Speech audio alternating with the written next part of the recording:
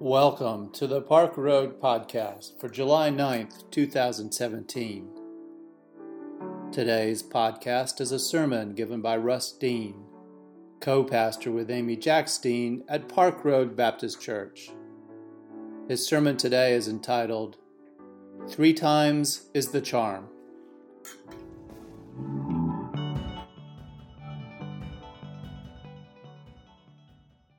Today we continue in our summer series, taking some of your requests for sermon titles, topics, and today's request was a sermon about the Holy Trinity. I hope you are asking questions about why I chose the text that I did, the scripture that Amy just read, and I'll address that in just a moment. I love my job. I don't like it when the microphone doesn't work, but otherwise, I really love my job. I have told you this before. I believe this is the very best vocation in the world. Young people, you need to listen to this because some of you need to consider doing this when you grow up. It's the best job in the world. Church vocation is the best. What more could you want? Being a minister joins you intimately with people during life's very best and most difficult moments. What an honor. Being a pastor gives you an opportunity to work on the street, so to speak, where the rubber meets the road, trying to find, as we discussed last week, real ways to make a real difference in real people's lives. Being a preacher allows the humbling opportunity to speak to people's questions and needs, to weigh in publicly, thoughtfully, carefully, prayerfully on current issues with theological implications. Theological issues with cultural and economic and national and political implications. It's an amazing job. But I guess like all jobs, it has its moments. It's hard when people walk away. Now, any good church consultant or a counselor worth her salt will tell you, it's not personal, it's not about you. But anyone who's ever stood behind the pulpit knows that is utter nonsense. You cannot pour your life into something and have someone walk away from it and it not be personal. It hasn't happened many times in 17 years, but it has happened. There was the one sermon I preached with eugenics as the opening illustration. And the guy sitting right back there in the middle who'd been visiting for 2 or 3 years never came back. I could see it on his face when he walked out the door that morning. There was the one mention in one sermon of the military-industrial complex, and another walked out. There was one who thought too much of my understanding of the gospel sounded like a party platform, and he said goodbye. But the hardest have been a few who have left not because they thought their ministers failed, nor their church, but because God failed. Just quit working. The whole God thing just fell apart. These were smart people. Well, otherwise smart people. The hard thing for me, not being a particularly smart person, but being particularly interested in speaking to these kind of people before they walk out, what made this so hard is that I thought we were talking about God in pretty nuanced and careful and sophisticated ways. I have certainly heard that as a criticism. I thought we were pretty well addressing people's concerns with the way God gets talked about out there. I thought we were doing church with concern for those concerns, trying to be the church in ways that are real to hurting people and in a way that is true to our convictions, but with integrity to the whole historical movement called Christianity. You understand, I can't feel good about being a Unitarian pastor in a historically Baptist church, about letting some intellectual agnosticism trump thoughtful faithfulness. I can't feel good about leading with the doubt we have all had in such a way that would make an outsider wonder if there was actually anything Christian going on here to begin with. You understand? All I'm saying is that at some point, if we're going to be the church, and the world needs us to be the church, we're going to have to speak of God. Now, I can't help it that some people have really bad ideas about God, and they do. Who God is and what God does or what God is not. I cannot change the fact that too many people have no biblical frame of reference other than a shallow literalism, even though that's not the way any of the biblical authors intended their words to be heard. I cannot change overnight the cultural wrappings and the religious trappings that make the very name of God sound sick or silly or superstitious to people who, for whatever reasons, are cynical or skeptical about religion in general. I cannot change all of that, though I do understand this landscape probably better than most pastors. The honesty of this congregation has made that once foreign land pretty familiar terrain. So I think I am probably more attuned to and more comfortable living with the tensions inherent to the borderland between belief and disbelief, faith in God and enthusiasm for science. And maybe because of that, I am also more adept at discerning the differences in a carefully founded affirmation and an arrogantly unfounded criticism. Having spent a good bit of time in this borderland of gray, and having remained confidently and joyfully within the ranks of the believers, it disappoints me, and it saddens me, and it frustrates me. And maybe there is a hint of indignant anger for those whose intellects cannot make room for God. We have failed. We have failed, if that is the case. God is bigger than this, bigger than my doubt and my intellect and my sophistication. God is bigger. It is my strong conviction that if people are walking away because they can no longer make space intellectually for the divine, they are not walking away from God, only from a shallow, childish, or fearful representation of God. The world's greatest minds have wrestled with God in every age. It is the very nature of true faith to wrestle with God. Most of the world's greatest thinkers have not had to walk away.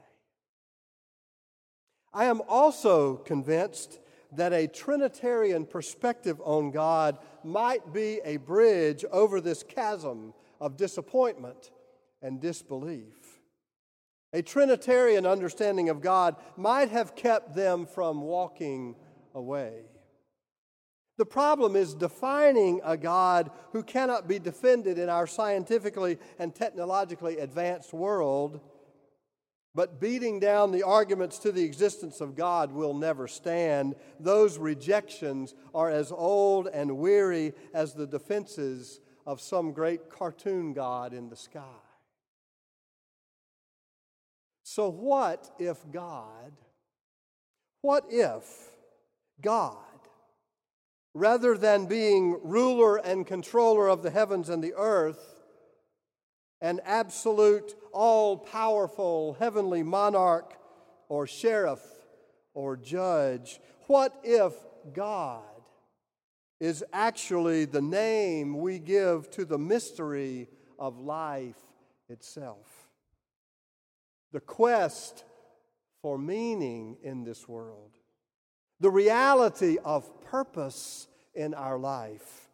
What if God is the name we give to the joy of beauty and the beauty of desire? And what if the name of God is not meant to be a definition, a defense with some kind of mathematical precision to it, a doctrinal tenet with dogmatic certainty? What if the name of God is just an invitation to conversation and exploration? What if the name of God reflects the very best of what we hope for and what we need? Not power, but love. Not independence, but cooperation. Not individuality, but community.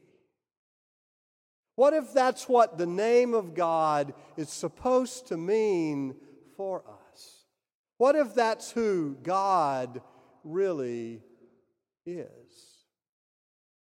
If you will read the Bible and its theologians with this kind of imagery in mind, you will find that the greatest minds and the greatest thinkers and the deepest believers have actually always thought of God in just such mystical and imprecise terms. The language of Trinity did not develop out of some backwards, pre-scientific, uninformed, antiquated notion of superstition in religion. People who thought deeply about God in the 4th century were actually as smart as we are and thought just as deeply and as soberly or as cynically and with just as much sophistication and insight into the things that matter in the world. They thought just as deeply as we do. The Trinitarian hypothesis was not divinely inspired like some kind of magic imported from on high. It was divinely inspired like some experience that beckons to be described. Did you hear that? You heard that. I'm going to turn off this headset, Hugh. The Trinitarian hypothesis was not divinely inspired like some kind of magic imported from on high. It was divinely inspired like some experience that beckons to be described. The 4th century bishop of Nazianzus, who was designated Gregory, said it plainly in this way. This is the 4th century bishop Gregory. When it is asked, 3, what? Then the great poverty from which our language suffers becomes apparent. But the formula 3 persons was not coined in order to give a complete explanation by means of it, but in order that we might not be obliged to remain silent. Did you hear that? 3 what? 3 gods, 3 persons in one God, 3. The 4th century bishop says you're asking the wrong question. That's not the way to look at Trinity. It's not math. It's myth. It's not a definition that needs to be beaten into submission and full understanding. It is a poem. Just live with it. It does not have a meaning. It is a meaning that longs to be expressed because it has been experienced. God in multiple expression. I chose Matthew 18 as our text today specifically because it is not a Trinitarian text. Not that I could have found a Trinitarian text in the Bible if I had looked for one. You understand, there are no Trinitarian texts specifically in the Bible. The precision of Father, Son, and Holy Spirit is not spelled out in our Scripture. It's a creation of the church from reading Scripture and from their experience of God. I chose today's text not because of what it says of God, but because of what it says of human experience, the human experience of ourselves and of the world around us. Jews were and are adamant monotheists. They believe in one God, not three gods, as they sometimes mischaracterize and disdain our Trinitarian monotheism. Ironically, Jews understood the inherent weakness of oneness. It's in this text. Jews are adamant monotheists. There's only one God. But they inherently understood the weakness of oneness. One voice was never enough. In their practice of jurisprudence, a single witness was never enough. If you wanted to make a case against anyone in court, you had to have more than one voice making an accusation, defending a claim. 2 or 3 witnesses were required in Jewish courts to validate anyone's testimony. Our founding fathers understood this when they created a democracy based on 3 equally important and powerful voices: the executive voice, the legislative voice, the judicial voice. All have equal part. One voice is never enough. Now, this is a Trinitarian sermon, and I've used this text from Matthew that says, take 2 or 3 people with you. It might have been nicer if he had said, take 2 people with you so there are always 3. You know, that's Trinitarian. But Matthew says 2 or 3, not just 3, which reminds me of an insight from Dr. Bob Radcliffe of Emory University Religion Department, who says, it is not that God is 3 in 1, more than 5 in 1, or 15 in 1. It is that God is not just one. You understand that? The Christian experience of God and of our world recognizes the inherent weakness and all the potential abuses of absolute aloneness. Because of this, Christian theology insists that God, who is one, is not just one. It's a poem. Do not try to beat it into a meaning. God is community. God is mutuality. God is cooperation. God is not alone. God is love. And as the gospel understands it, what is bound on earth will be bound in heaven. In other words, there is more continuity than discontinuity in the realities of this life and the next, whatever that may be, earth and heaven, human and divine. If aloneness, oneness, is inherently suspect, rife for abuse, tainted with weakness on earth, so it is in heaven. God is not alone, and we should not be either. May it be so. Amen.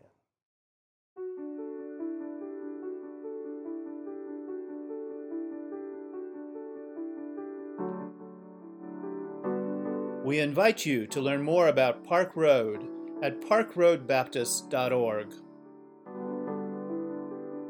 Park Road is a progressive faith community located in Charlotte, North Carolina, encouraging independent thought, community service, social justice, and interfaith understanding. Today's podcast was produced with production help from Hugh Ashcraft, Brian Smith, Bruce White, and Rich Dower. Our theme music was composed by Brandon Michael Williams. Thanks for listening today. Grace and peace to you.